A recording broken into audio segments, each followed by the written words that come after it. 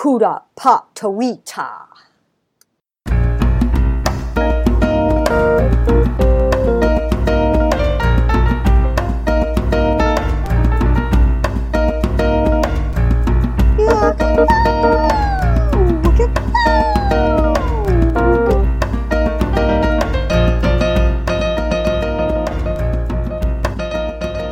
Welcome to the 15th episode of Memories in the Key of Life, where we reflect, dissect, inspect, and give respect to all the moments of joy, frustration, and humor we confront every day. And we do it with a bit of music and, if you're lucky, a choice chunk of poetry, a very short story, or an abbreviated pontification. And today's featured pontification is a poetic rant about soccer moms.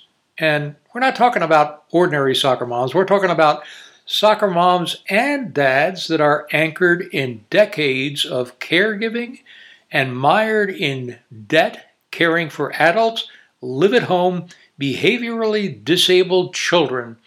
Why do you call them soccer moms, Alexandra?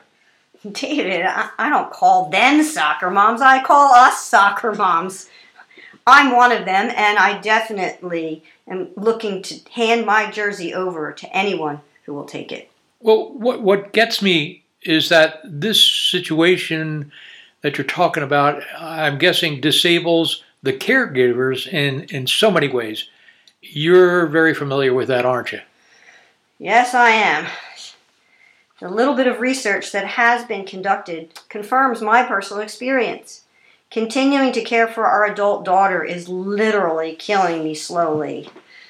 My health and my husband's health is declining faster than our peers without disabled adults. All right. What kind of landscape of resources for a caregiver are available out there? What does that landscape look like? Oh, God, it's a desert right now. I just read another article yesterday. There's a crisis shortage of direct support that comes into the home, so we're authorized for 50 hours a week, and we get nothing. What would be the least that you would expect in the way of resources? Well, we're in the process of trying to transition our daughter into what they call residential habilitation, which is a fancy word for a group home or something. But every attempt we've made at meeting the criteria and putting all the pieces together just keeps collapsing. Like our last episode of Challenge was when the provider crunched the numbers and said, oh, with the budget the state has given us, we're in the red, we can't do it. I'm getting the sense that this is probably one of the most complex levels of bureaucracy when it comes to providing care for behaviorally disabled adults. How crazy is it? Well, it was crazy before COVID, but now it's insane. Now it is just dysfunctional, and I'm beginning to wonder whether I should just give up and wait for the world people to get their brains back, because I'm very concerned about people and the way they're responding. There's a level of disconnect and apathy that it just seems to disintegrate everything that I'm trying to accomplish. The media buzz, as it always has been, is governed by the saying, if it bleeds, it leads. Unfortunately, caregiving for developmentally disabled adults living at home just doesn't bleed. But it wounds, and it does so in a way that sucks the life and savings out of parents as badly as it does if you're caring for your aging parents. Sometimes it does bleed. I want to share a story that just came to mind, a true story about us.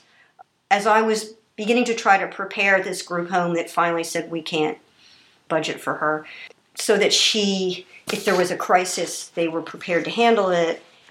And our sports coordinator said, well, what normally handles when a house says to a family, oh, we can't keep them, which happens. You go through all this trouble to transition them to a place that is supposed to be able to and understands them and can manage them effectively. And the child does something that they can't handle, and they say she has to go. The Bureau of Autism Services just throws them into wherever they can find a bed anywhere in a respite situation across the state of Pennsylvania. Oh, well, if you won't take them back home, we'll just put them anywhere we can find. And I was horrified and devastated. That is cruel. That is cruel to put a person with autism who is traumatized into a bed somewhere, anywhere in the state of Pennsylvania. That doesn't make any sense to me. So it does sometimes bleed. The story you've just related does, in fact, show me that it does bleed in ways that we just don't comprehend. Next time you hear the term soccer moms, I want you all to think of these soccer moms and dads and the way it bleeds for them. Another YMCA. I gotta get away to the sunshine to redefine who I am and why I'm here with all the same parents year after year.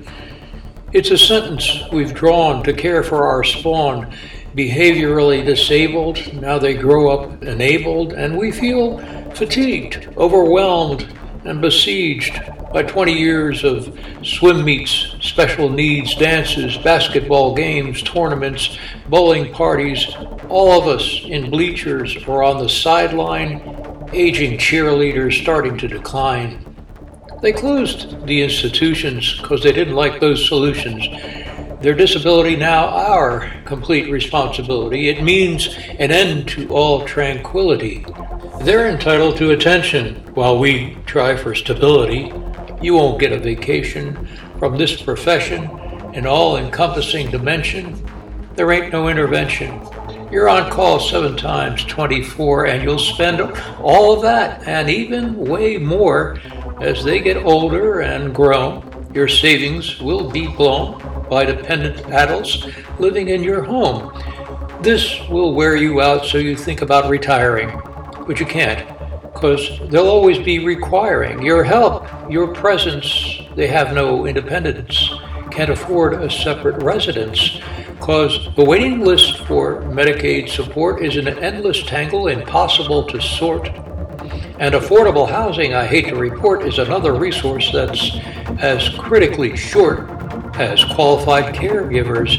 It makes you want to abort to get out of the game. Your whole life has been the same, a perpetual soccer mom, and that's a shame, because we're stress aging fast and losing the flame. When once we had fire, all we see is the pain of heavy debt. 85% of adults with developmental disabilities are still the live-at-home responsibilities of aging parents losing their abilities to cope, but have little choice in this servility. They remain soccer moms and dads, it seems, in perpetuity. When you're 50, 60, 70 years old, you deserve a break, some peace to unfold, not an adult child to continually uphold. You worry what to do with your aging mom and dad? We who care for adult children have also got it pretty bad. It's overwhelming, unrelenting, very little helping to keep the wolf from the door. To look for housing affordabilities for those with disabilities, of funding agreeability. Let's acknowledge the reality. There isn't just one disability. We are equally disabled by the futility, the seeming impossibility of old age tranquility. We hope for a balance of sensibility where we can be at peace responsibly. Can we hope for some facility to ease this seeming instability? We need some help, some viability, a way to free us with some civility. I get the feeling you're not an armchair activist. Am I wrong? And if you are, what brings you to the firing line? Despite everything that I've endured, I still hold a genuine intention of caring for our planet and being of service to everyone. Remember, I'm Zen Mom. My message, we can do better. Being a parent of an autistic child really pushes my button. So yes, I am like a mama bear. I do social activism like a mama bear. I have this real knee-jerk reaction to witnessing people reject other people. You don't know, yeah. Alexandra, you can't fix the world. Let it go, take a break and relax. That's what most people do. Well, I want us to be one happy family, the world one happy family, where everyone has a seat at the table. That's my vision. And in my life, I do a whole lot more cooking than I do making music.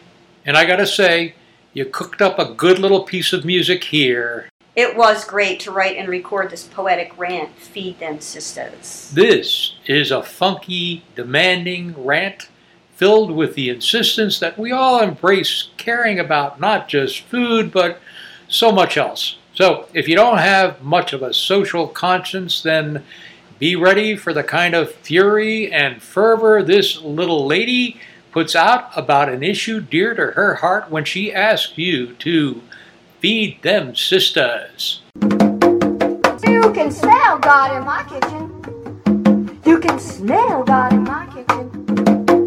You can smell God in my kitchen. Take it from the top. Feed them sisters is the rhythm in my kitchen. I got my sisters swaying side to side in a cooking rapture that defies prepackaging. Children shouldn't be running for their buses, eating chips and cold pizza wrapped in paper towels. Where are their mothers working for number 3 Red Food Coloring Corporation? I want to teach them to cook. And you, and you, and you too. Come on, everybody. Feel the beat of my humdrum. Feed yourself. Join my tribe and taste the groove. Feed yourself. Join my tribe and taste the groove. Try eating real food. Real food. Cook it yourself. Sway side by side in your own cooking rapture that defies repackaging. Cook it with me, brother. Cook it with me, sister. Good food can bring you to your senses in a way no creature man ever can. You can smell God in my kitchen. You can smell God in my kitchen. You can smell God in my kitchen. The magic's in the rhythm of cooking together. The magic's in the rhythm of cooking together. I said the magic's in the rhythm of cooking together. So, wouldn't you like to cook less and write and record music more? I'm so easily distracted by suffering. I have a terrible time saying, go away, don't bother me now. I'm writing or playing music or watching TV or whatever. My ears always pick up the sound of the whining child, and then I get distracted, and the creative moment fades right before my eyes. So that's the dilemma in my life. Craving artistic narcissism, but winding up distracted by other people's problems. And for that, I think those who know you and those who are getting to know you must be grateful, such as Boyer Heath in Bergenfield, Ohio, Dan DeLuca in Old Forge, Mississippi, and Lainey Cushman from Syracuse. Thank you all for being such loyal fans and emailing us your positive thoughts. And if you like what you hear, drop us a line at memoriesinthekeyoflife, all one word, lowercase, @gmail.com. And if you don't, well, so be it. All that matters is that we love what we're doing, how we're doing it, and we're having fun. So if you are too, visit again, and don't forget, your memories Are in the key of life. Take it from the top. Feed them sisters is the rhythm in my kitchen. I got my sisters swaying side to side